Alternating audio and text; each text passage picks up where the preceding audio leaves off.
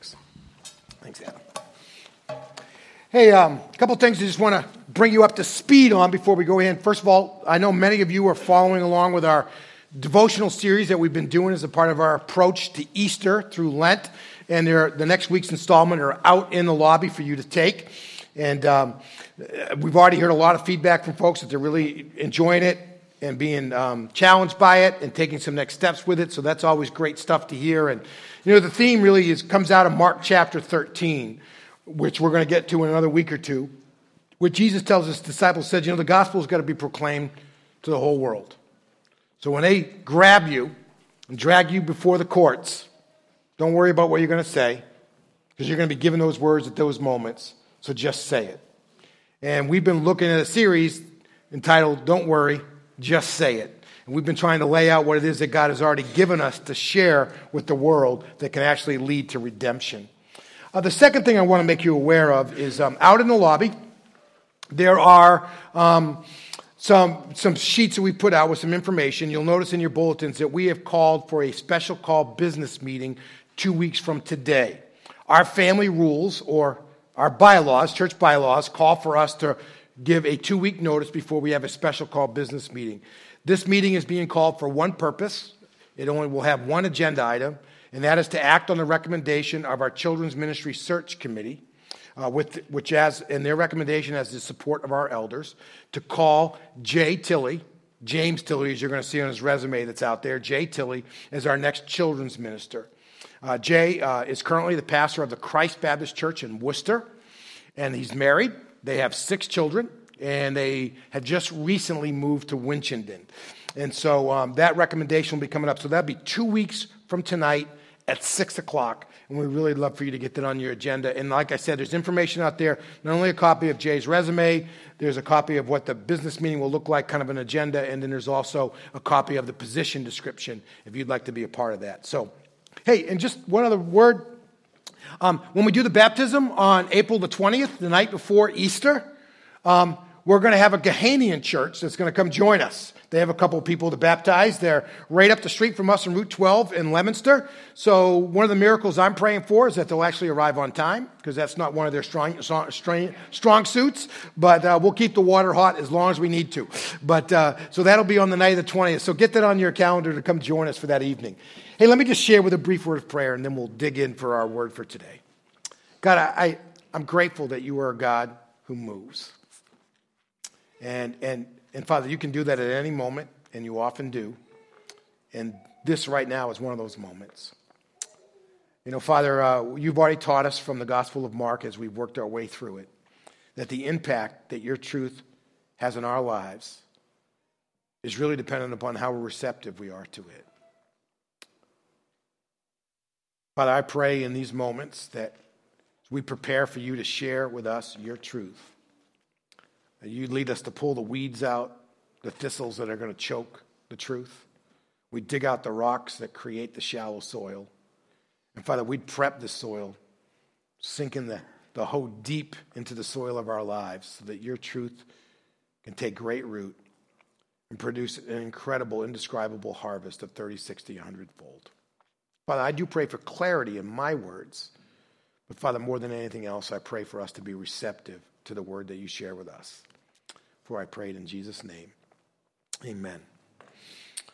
I want to start out this morning with asking you to kind of adopt a mindset and just think about something for a minute. Right? I want you to imagine that you are a citizen of the first century city of Rome, the first century AD, and you live in Rome, and Rome is, and so you are a member of the greatest city and the greatest empire the world has ever known. Your influence extends from Spain to the edges of the Far East. It reaches to Northern Europe and down into Africa. And you are the greatest city-nation the world has ever known. You're the greatest empire the world has ever known. You have brought prosperity. You have brought peace. You have brought law to all of the world. And so you've had this tremendous influence, and you are a resident of the city of Rome, and you are a citizen of Rome.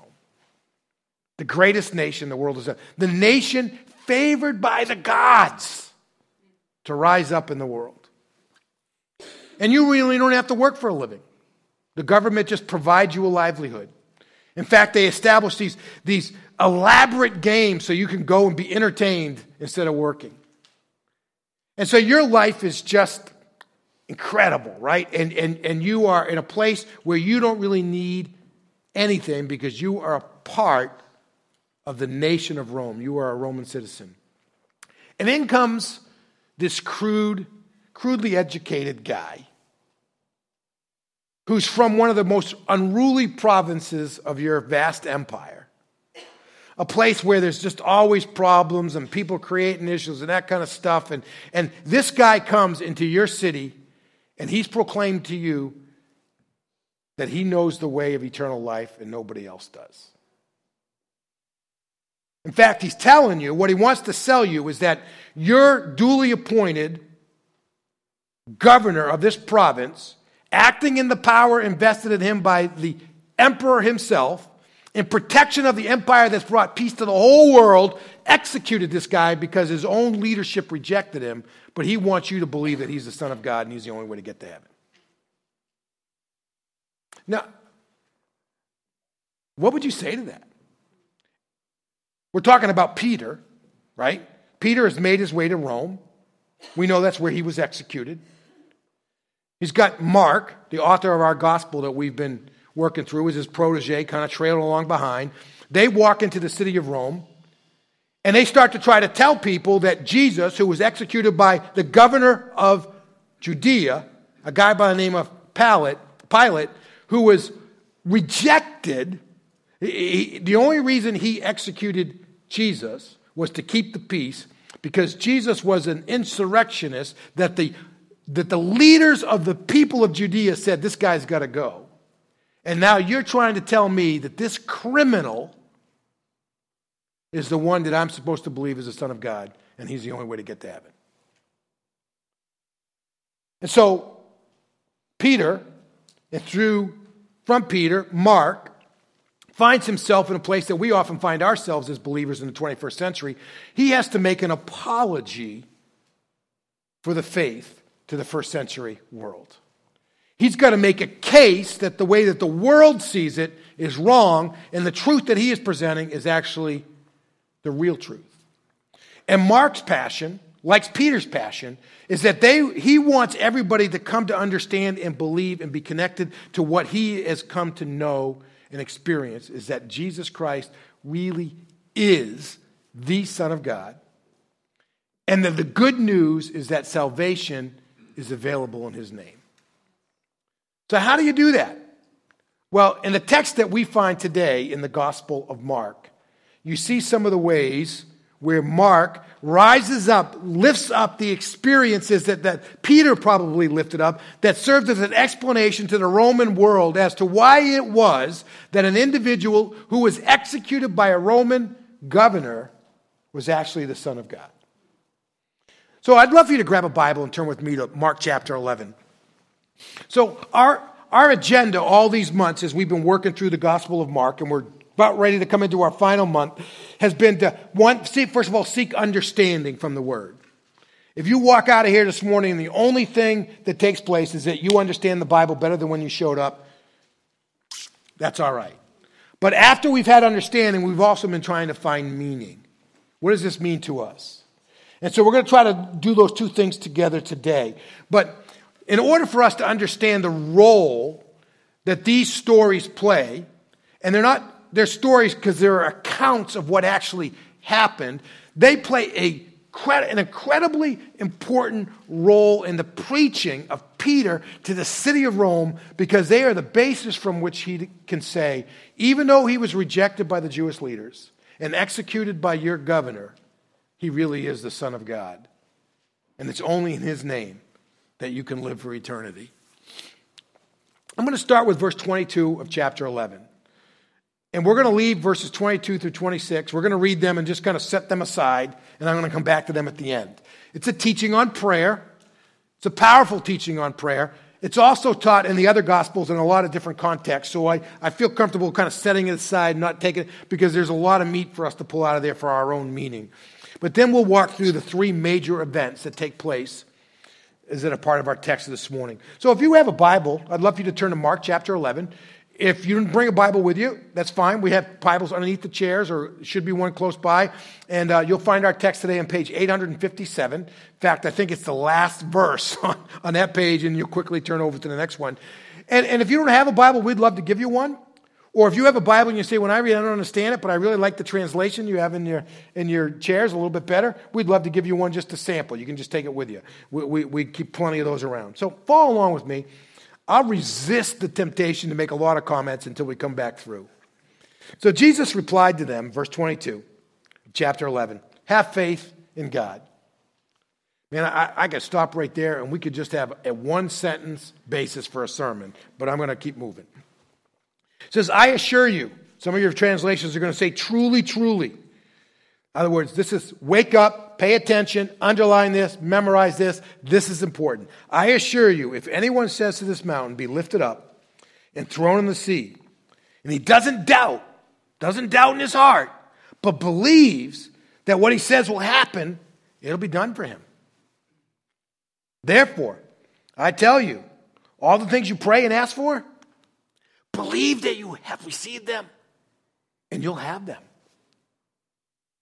And whenever you stand praying, if you have anything against anyone, forgive him, so that your Father in heaven will also forgive you your wrongdoing. But if you don't forgive, neither will your Father in heaven forgive your wrongdoing. And they came again to Jerusalem. So we think this is Tuesday of the last week of Christ, right? Palm Sunday happens on a Sunday, the triumphal entry. Then there's Monday, and now we think it's Tuesday, right? They come again to Jerusalem. And as he was walking in the temple complex, the chief priests, the scribes, and the elders, they came up and asked him, by what authority are you doing these things? Who gave you the right to come into the temple complex and throw out all the merchants and turn over all the tables and do all? Who gave you the right to demonstrate or proclaim that you're the Messiah by coming down the hill from the Mount of Olives, riding on a donkey like you're the fulfillment of Zechariah 9:9? Who gave you the right or the authority to do these things? And Jesus says, I'll ask you one question. Then answer me, and I'll tell you by what authority I'm doing these things. Was John's baptism, that's a reference to John the Baptist, was John's baptism from heaven or from men? Answer me. So they began to argue among themselves. Give us a second. Off in a corner. If we say he's from heaven, he's going to say to us, then why didn't you believe him? But if we say he's from men, they were afraid of the crowd because everyone thought that he was a genuine prophet. So they answered Jesus by saying, we don't know. We don't know. They were politically correct, right? And said, we don't know. And he said to them, neither will I tell you by what authority I do these things. Seems like Jesus is being a little cutesy there, but we're going to come back to that, right? So then he begins to speak to them in a parable. Still got the chief priests, the scribes, the elders there, right? He says, a man planted a vineyard. He put a fence around it, dug out a pit for a wine press, and he built a watchtower. Then he leased it to tenant farmers and went away. At harvest time, he sent a slave to the farmers to collect some of the fruit of the vineyard from the farmers. In other words, it's time to pay the rent, right? So give me a part of the harvest. But they took him, beat him, and sent him away empty-handed. Again, he sent another slave to them. And they hit him on the head and treated him shamefully. Then he sent another, and they killed that one. He also sent many others. And they beat some, and they killed some. He still had one to send, a beloved son. So finally he sent him to them, saying, they will respect my son. But those tenant farmers said among themselves, this is the heir, right? This is the heir. Come, let's kill him, and the inheritance will be ours. Believe it or not, the way the law read was that if a landowner did not have any heirs, then the occupants got to take the land. That would seem like quite an incentive to murder your landlord and all of his relatives. But, that's just the way the law was, right? So anyways, it says, this is the heir. Come, let's kill him, and the inheritance will be ours. So they seized him, they killed him, they threw him out of the vineyard. Therefore, what will the owner of the vineyard do? Right? What will the owner of the vineyard do? He said he's going to come. He's going to destroy the farmers. He's going to give the vineyard to others. Haven't you read this scripture? The stone that the builders rejected has become the cornerstone. This came from the Lord and is wonderful in our eyes. Because they knew that he said this parable against them, that they were looking for a way to arrest him. But they were afraid of the crowd, so they left him and they went away.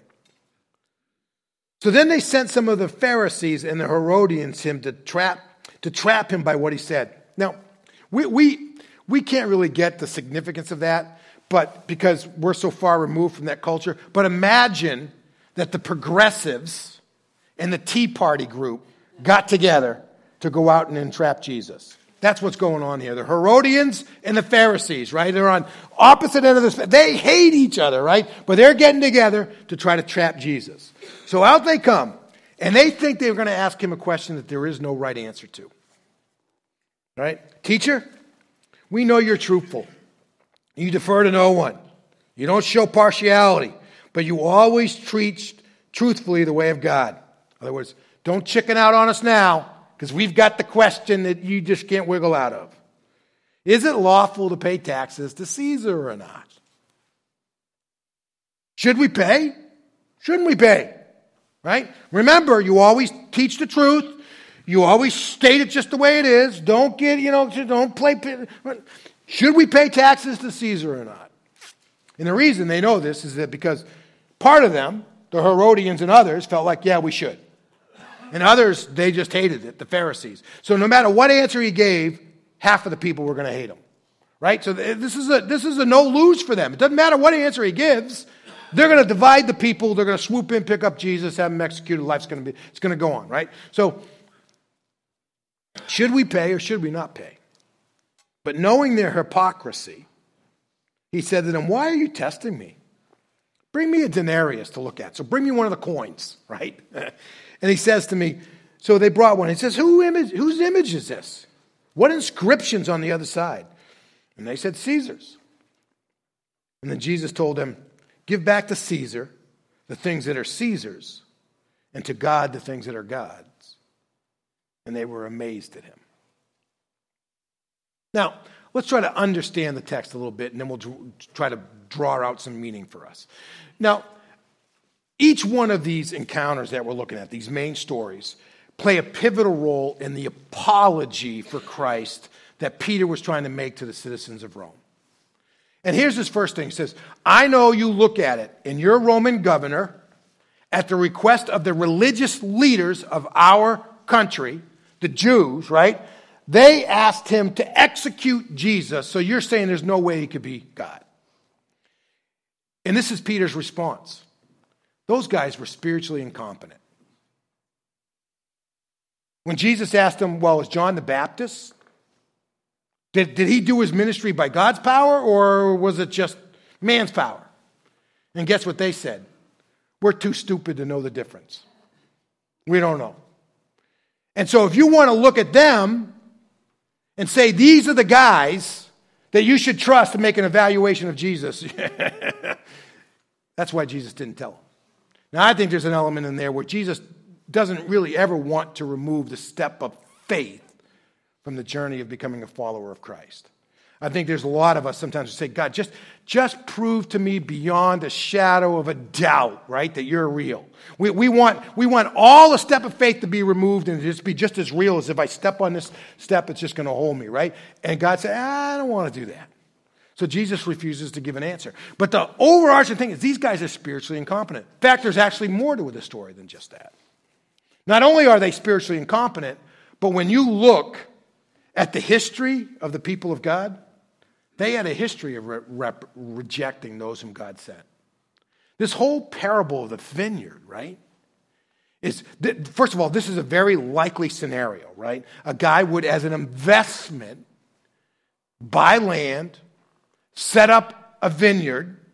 He'd build a fence around it to keep the animals out and keep people from sneaking through. And usually the fence was built out of a type of bush, if you will, and it was very difficult to get through. And then you build a watchtower so you could see over the whole property and keep an eye on everything.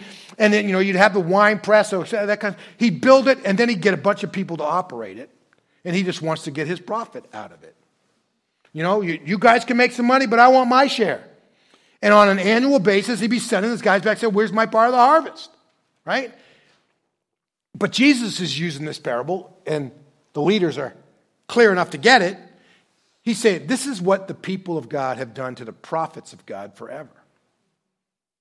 God's the owner of the vineyard, right? He gave it to the people of God to labor in. And every time he sends a prophet back to remind them that they need to pay some of the rent back to him, what do? They beat him up, throw him over the fence.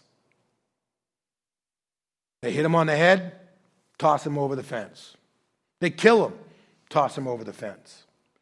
And prophetically, they're going to do the same thing to the Son of God. They're going to kill him and throw him over the fence. And so the fact that they're rejecting somebody who really is of God is nothing new to the people of God. The third thing that really comes out of this is that even though, this little passage in here in verse 10 and 11, where he says that the stone the builders rejected has become the cornerstone. The Jews always understood it to mean that was them, right? We're just this tiny little nation but God has chosen to rise us up and to give us this prominence or whatever. The early church, led by God, clearly understood that this was Jesus. And so Mark is also making this case to them to say, hey, listen, not only you can see that the people of God have always done that, and these guys who were making these decisions in Jerusalem were spiritually incompetent, but actually God actually chose the one that they rejected, Jesus Christ. Right? Because he is the capstone. Well, then they say, well, what about, we're always having trouble. So you have this whole teaching about the taxes, right? They're trying to divide the people so Jesus doesn't have enough influence behind him that he's not untouchable anymore, and then they want to swoop in and just take him. So they ask the question, should we pay taxes or not? And believe it or not, in those days, they believed that because the emperor's picture was on the coin, the money was always his. It was never your money, it was always his money. You were just borrowing it, right? And so when the Romans took over after Herod the Great died, one of the things that they implemented was the fact that in order to live in the land, you've got to pay a tax every year.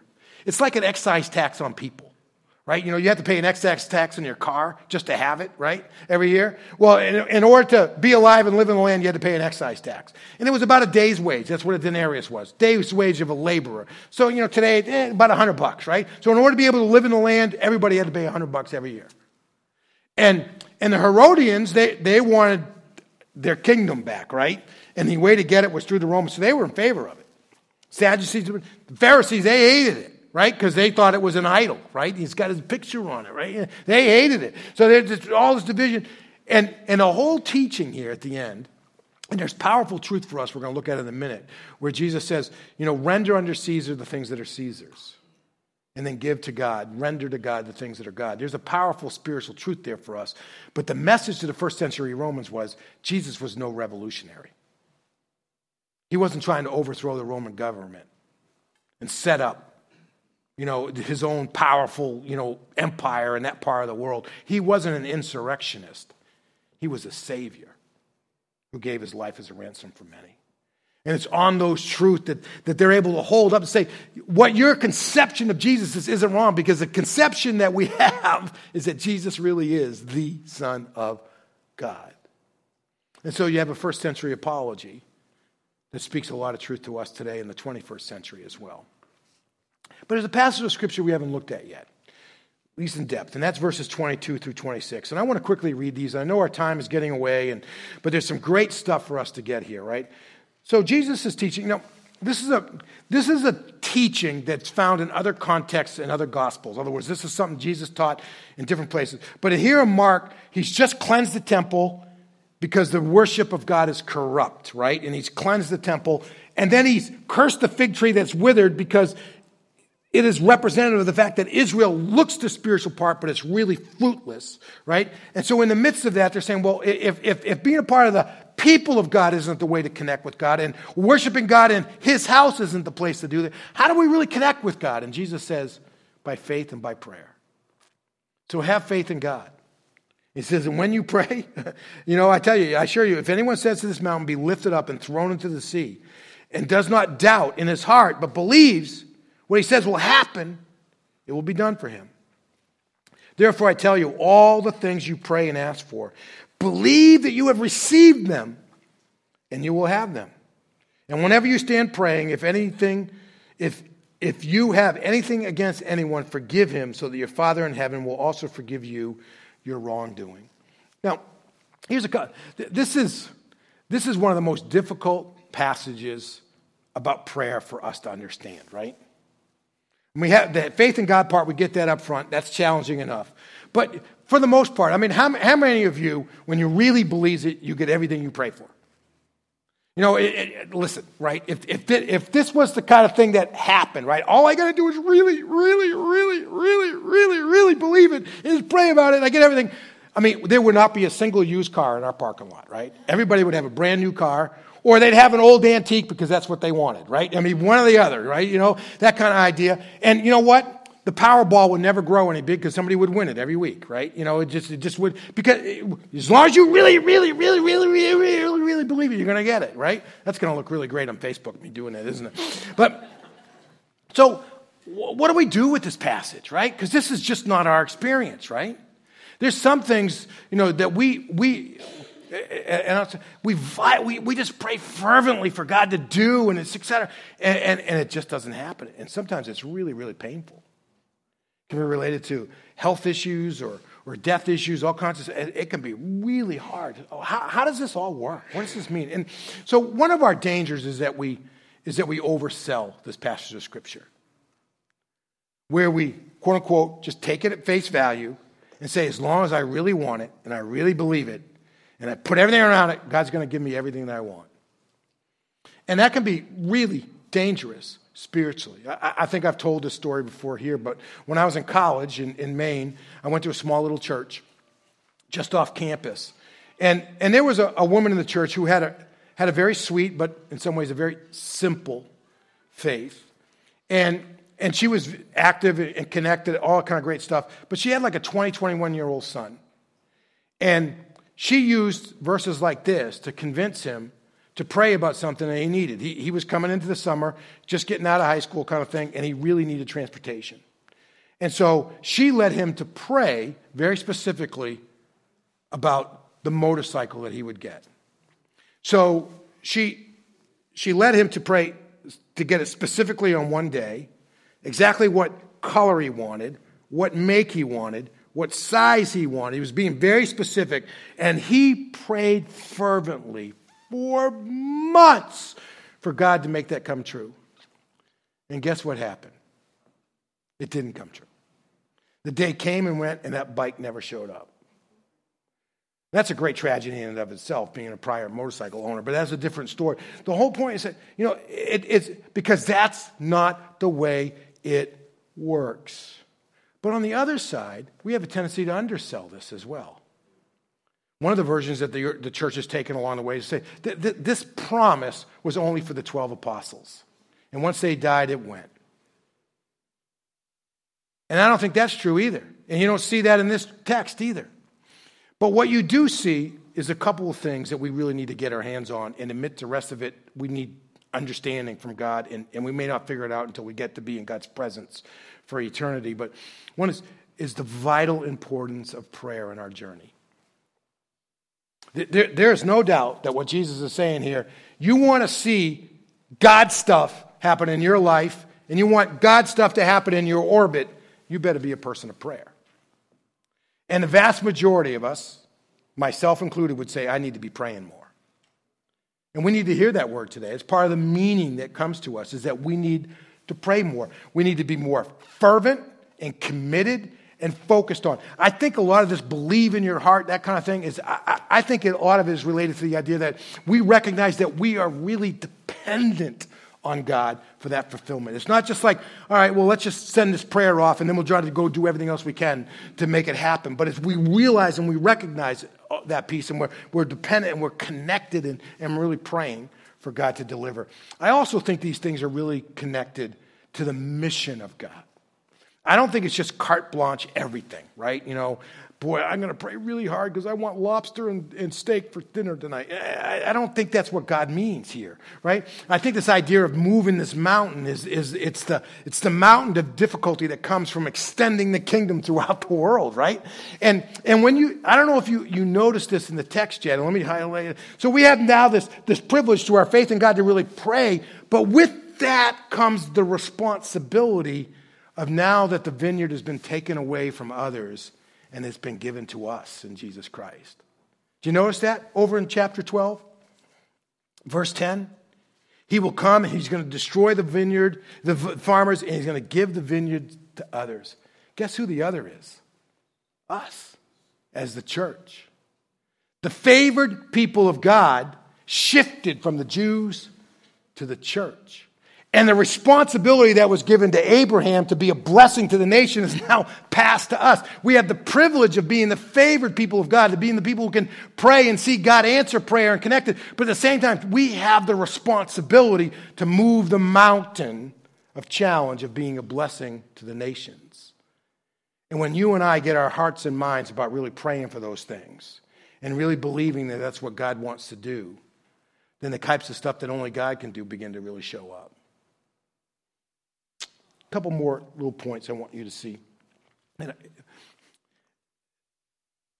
Verse 25 of chapter 11 is profound for a lot of us this morning. And if you're standing and praying, and you remember you have something against somebody else, you need to go up and get up and go and forgive them, and then come back, right?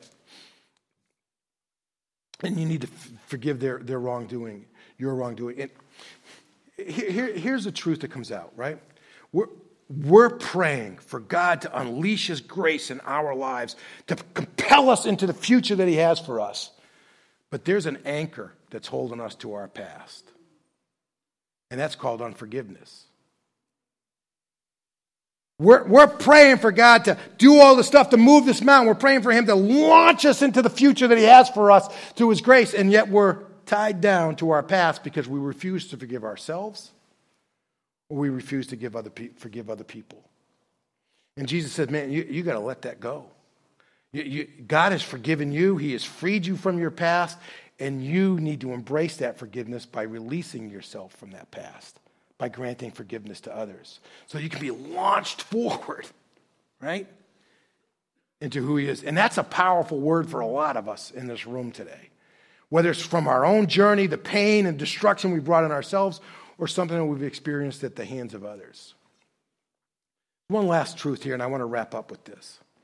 This teaching of Jesus to say, render or give unto Caesar the things that are Caesar's, and give to God the things that are God's, is this incredible challenge, but also truth that you and I can be people who live in the world, but we really can be the people of God in the world. You and I know that everyday life happens, right? We've got to pay the rent, right? We got to pay the tax, and we have to render unto Caesar, give unto Caesar the things that it takes. But in the midst of that, it is possible for you and I to truly give to God what we should be giving to God. And that's really where I want us to conclude this service, our thoughts today about this is, what is it from God? What is it that you need to be giving to God this morning? You know, and sometimes, sometimes it's simply, we know.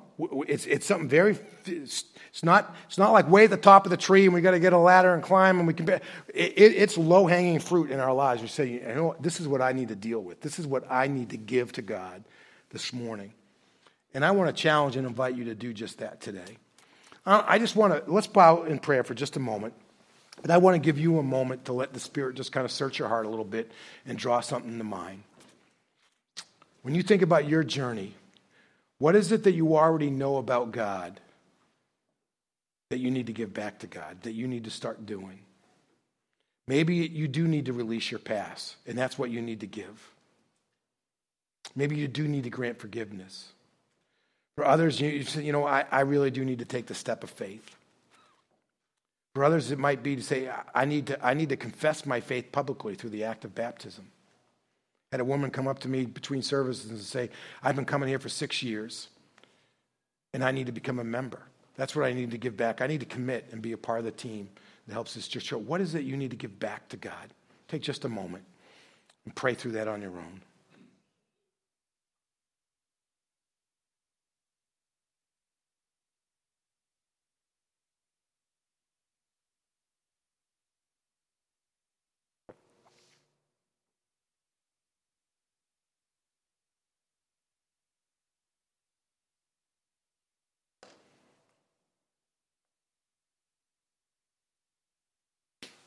Father, today we have asked of you.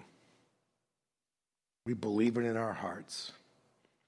We know it's a grace that you want to give to us. And so, Father, we look for you to fulfill your promise that we would have it. God, as we give ourselves to you today,